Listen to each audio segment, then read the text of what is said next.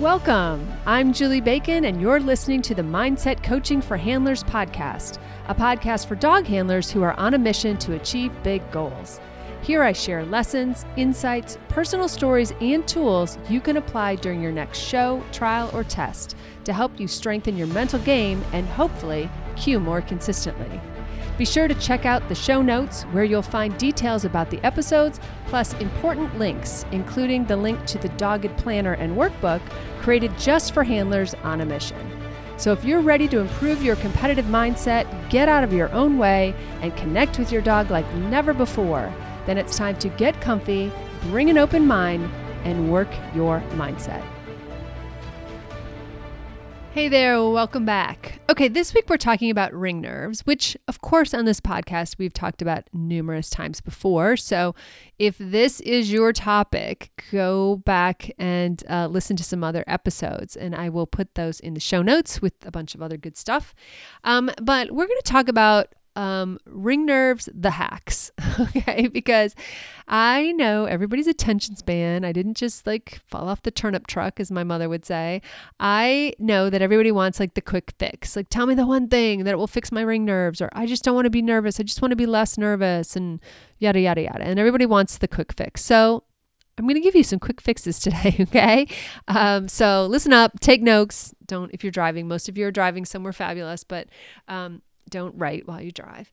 Just listen to it again later. But let's talk about first, what are ring nerves, okay? Because, sorry, but we have to talk about what they are in order to fix them, or in order for any of these delicious hacks to work. So ring nerves are you caring a lot, perhaps too much, but you caring a lot about the outcome, okay? Because if you were just, when you run in class, or if you run at home, there's no outcome. Right? There's no like, nobody's going to give you a ribbon if you practice really well, or, nobody's going to, make fun of you if you practice really poorly, right? There's nothing, quote, on the line, if you will. Yet when we're in a trial, oh my God, there's this like super expensive green ribbon on the line. Obviously expensive. I'm being facetious, but, there's something on the line. There's an outcome on the line. There's something that you want. You're there, you're walking out of that ring, and there's something that you want. Okay. So our ring nerves are rooted in the thing that we want. Because we're afraid of not getting it, right? So in that case, you could liken it to fear of failure. You're afraid to fail. You're afraid you won't get the thing, or you're afraid you will embarrass yourself, or you are afraid you won't get the cue or the points or whatever it is that you are there to do. Okay. And then what happens is once we like initiate that, okay, and we set that scene, what we do is we tell our brains that this is something to be afraid of. So our frontal cortex sees the scene. We're like, oh, agility trial. All right. And if I do this, and if I get these cues and these points, then that means that I'll get this title by this time, and da-da-da-da. And so your frontal cortex is up there doing math. And it's like, oh, this is going to be hard. I don't know if we can do this because, that one time when the moon was here and the sun was there, this happened, and I'm afraid that that's going to happen again. And what if we don't get it? So it starts to create scenarios, right? Because the frontal cortex is amazing at imagination. That's where your imagination lives, right? In the front, which is why other species don't just sit around and imagining catastrophic events quite like humans do, right? Like we can imagine stuff to go wrong. Like just give us 2 minutes and we can name you 20 things that might go wrong. Okay.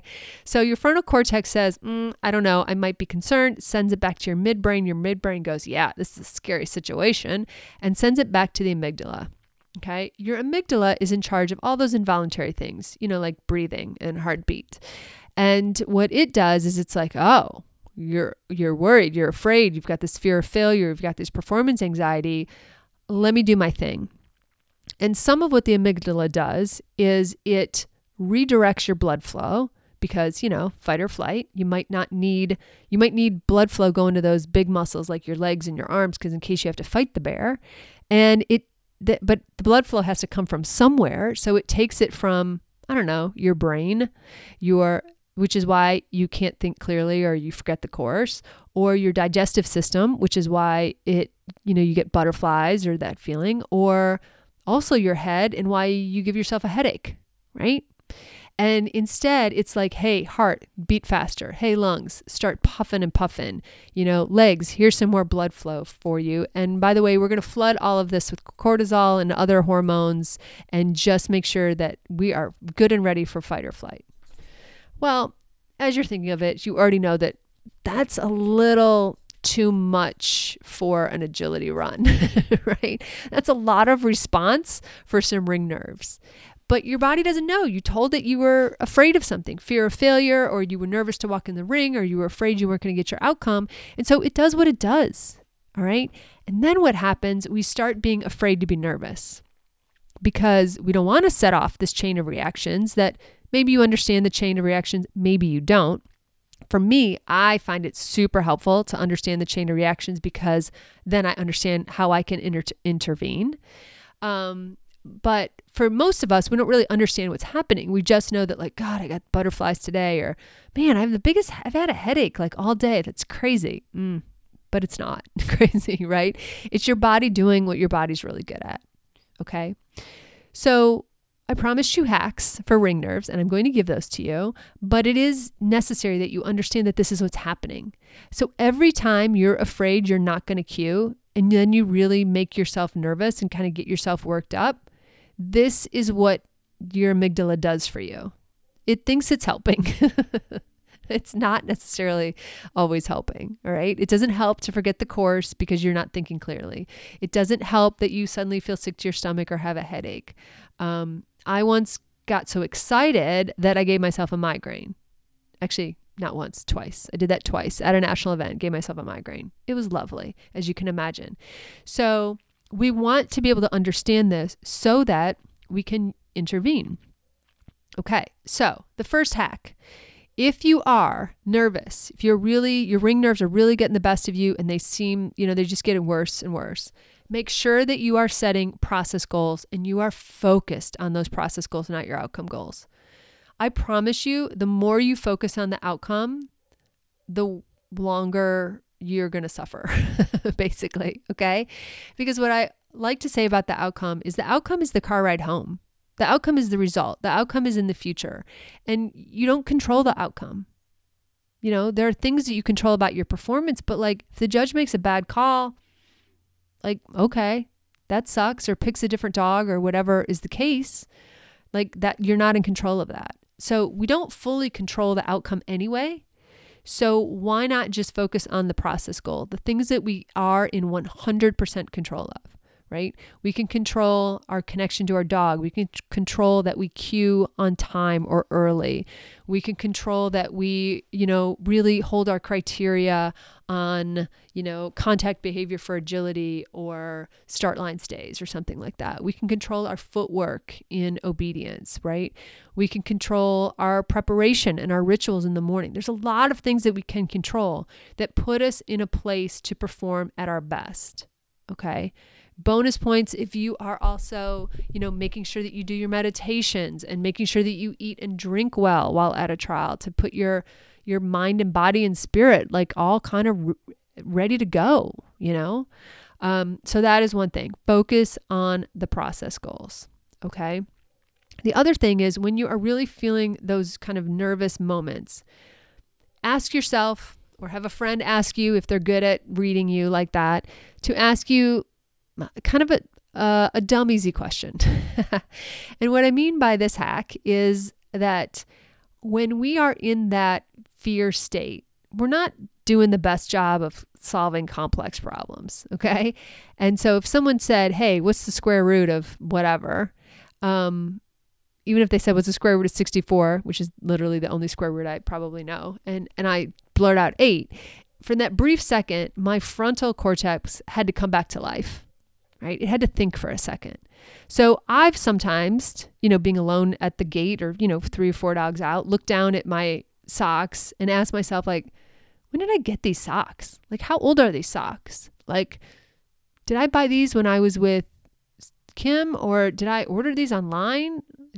Like, should I be replacing these socks, or I really need a different shade of blue because this shade of blue is not really matching.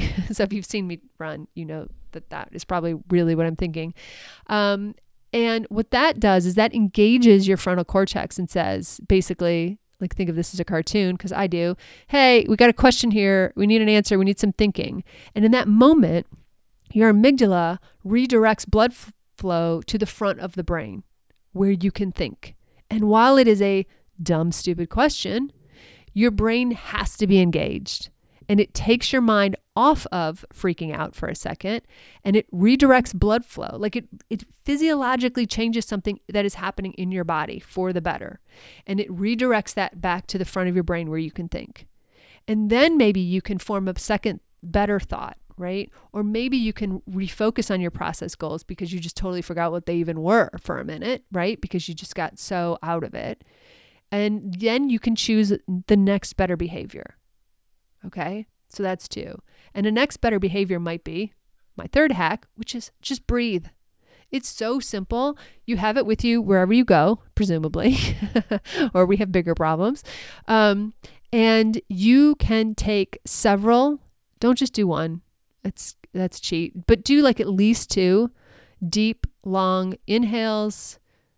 Bonus points if you hold it for a couple counts at the top, and then exhale, blow it all out. Okay. I like to do a big inhale, hold it for a few seconds, and then blow it out through my mouth and imagine myself blowing out all of that angst and junk and nerves and just saying, out with you. Okay. Just blow it away. Blow it away. Now, the reason this works is when we get all that nerves, right? When our amygdala is in charge, it shortens our breath, right? We're breathing more shallow and faster. So we need breath, like our brain, like our thinking brain needs oxygen, like it's importante. So you need to take those big breaths. But the other thing it does is it signals to your amygdala that like, hey, we're safe. Look at this. I can control my breath. I am in control of my breath. You are not, amygdala. Like, thank you for your assistance, but I'm controlling my breath. I can pause and take 3 really deep, long breaths. That must mean a bear is not, in fact, chasing us. All right. We're actually not in peril right now. We can do this. I am in charge. And so, believe it or not, again, super simple, huge effect. Huge effect. It also really again, it almost like shakes you loose, right? It like grounds you to the moment and your blood starts flowing back to the front of your brain. And again, you can choose a more rational choice, which again might be refocus on your process goals, or my last hack, focus on your dog. Okay. So by focusing on our dogs and meeting them where they are and really noticing them and noticing what's going on for them and reconnecting as their partner, that is also really powerful because I've watched this happen. I've been this person where you're standing at the gate and you are just the human version of a Pez dispenser and you don't even know what's happening. You're just shoving treats in your dog's mouth. You're fretting about whatever's about to happen in the ring. And your dog's like, I mean, thanks for the treats, but like, are there dragons in there? Like, what's about to happen in that ring that has you so freaked out? And so our dogs read our energy. And so they need to know that we're still in charge, right? Because leader vibes, and that whatever's going to happen in the ring is good, right? One of the last things I try to always say to my dogs in every ring, and I'm better at some rings than others. Like I always do in agility. I don't always do it in some other rings, but I try to remember to say as the last thing, thanks for playing with me. Because nothing slaps me in the face faster than reminding myself that like, this was my idea. This is my version of fun. It was not my dog's idea. And they're having to put up with whatever's going on in my crazy head right now. Right? So it reminds me that like, yeah, that's right. Team sport, my idea. This is supposed to be fun. I really am grateful, dog, that you like showed up today to do this with me. Oh, I'm sorry. And sometimes I've even followed it up with like, I'm sorry, I'm just really excited. Or I'm sorry, I'm nervous. I don't know why I'm nervous, but I'm nervous. So thanks for being here. And it just, you have this other being that you can share this moment with and helps you off the ledge and gets you thinking straight and in your best moment, right? The last thing that it does is it focuses you to the present moment. Because if you're looking in your dog's eyes and you are truly reading what's there and how they're feeling, or connecting to them, or maybe even getting down on your knees and giving them a quick squeeze or something like that. I mean, if they're a pogo stick at the ring, you're probably not doing that. But you're connecting them in some meaningful way.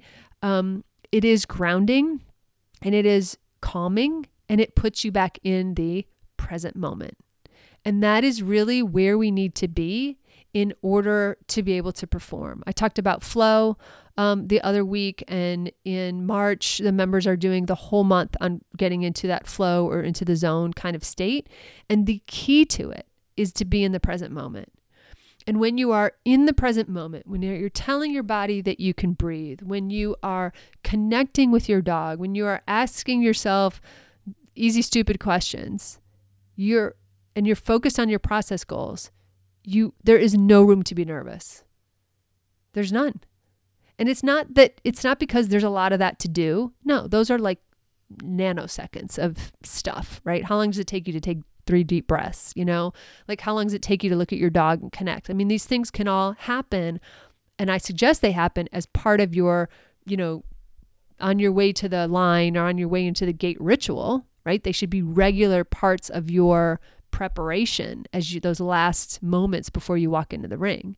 And if they are, that will also ground you too. But when we do all of that, we ground ourselves and we pull ourselves into the present moment. And in the present moment is where we can trust our training, we can get into the flow or the zone, whatever you want to call it, and we can perform at our best. Because in that ring, whether we're in that ring for 40 seconds or we're in that ring for 5 minutes, depending on the sport, we've got to be able to respond appropriately and beautifully to what comes up if it's not our plan A, which often it's not. And so we've got to be present. We can't be thinking about other things. We can't be freaking out about how nervous we are. We can't be focused on the outcome.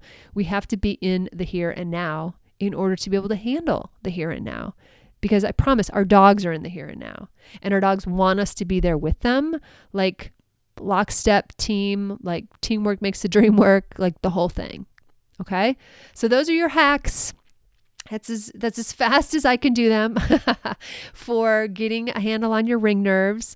And of course, like I said, I'll put some other episodes in the show notes so that you can refer back to some other episodes where I've gone in deeper in some of these different topics.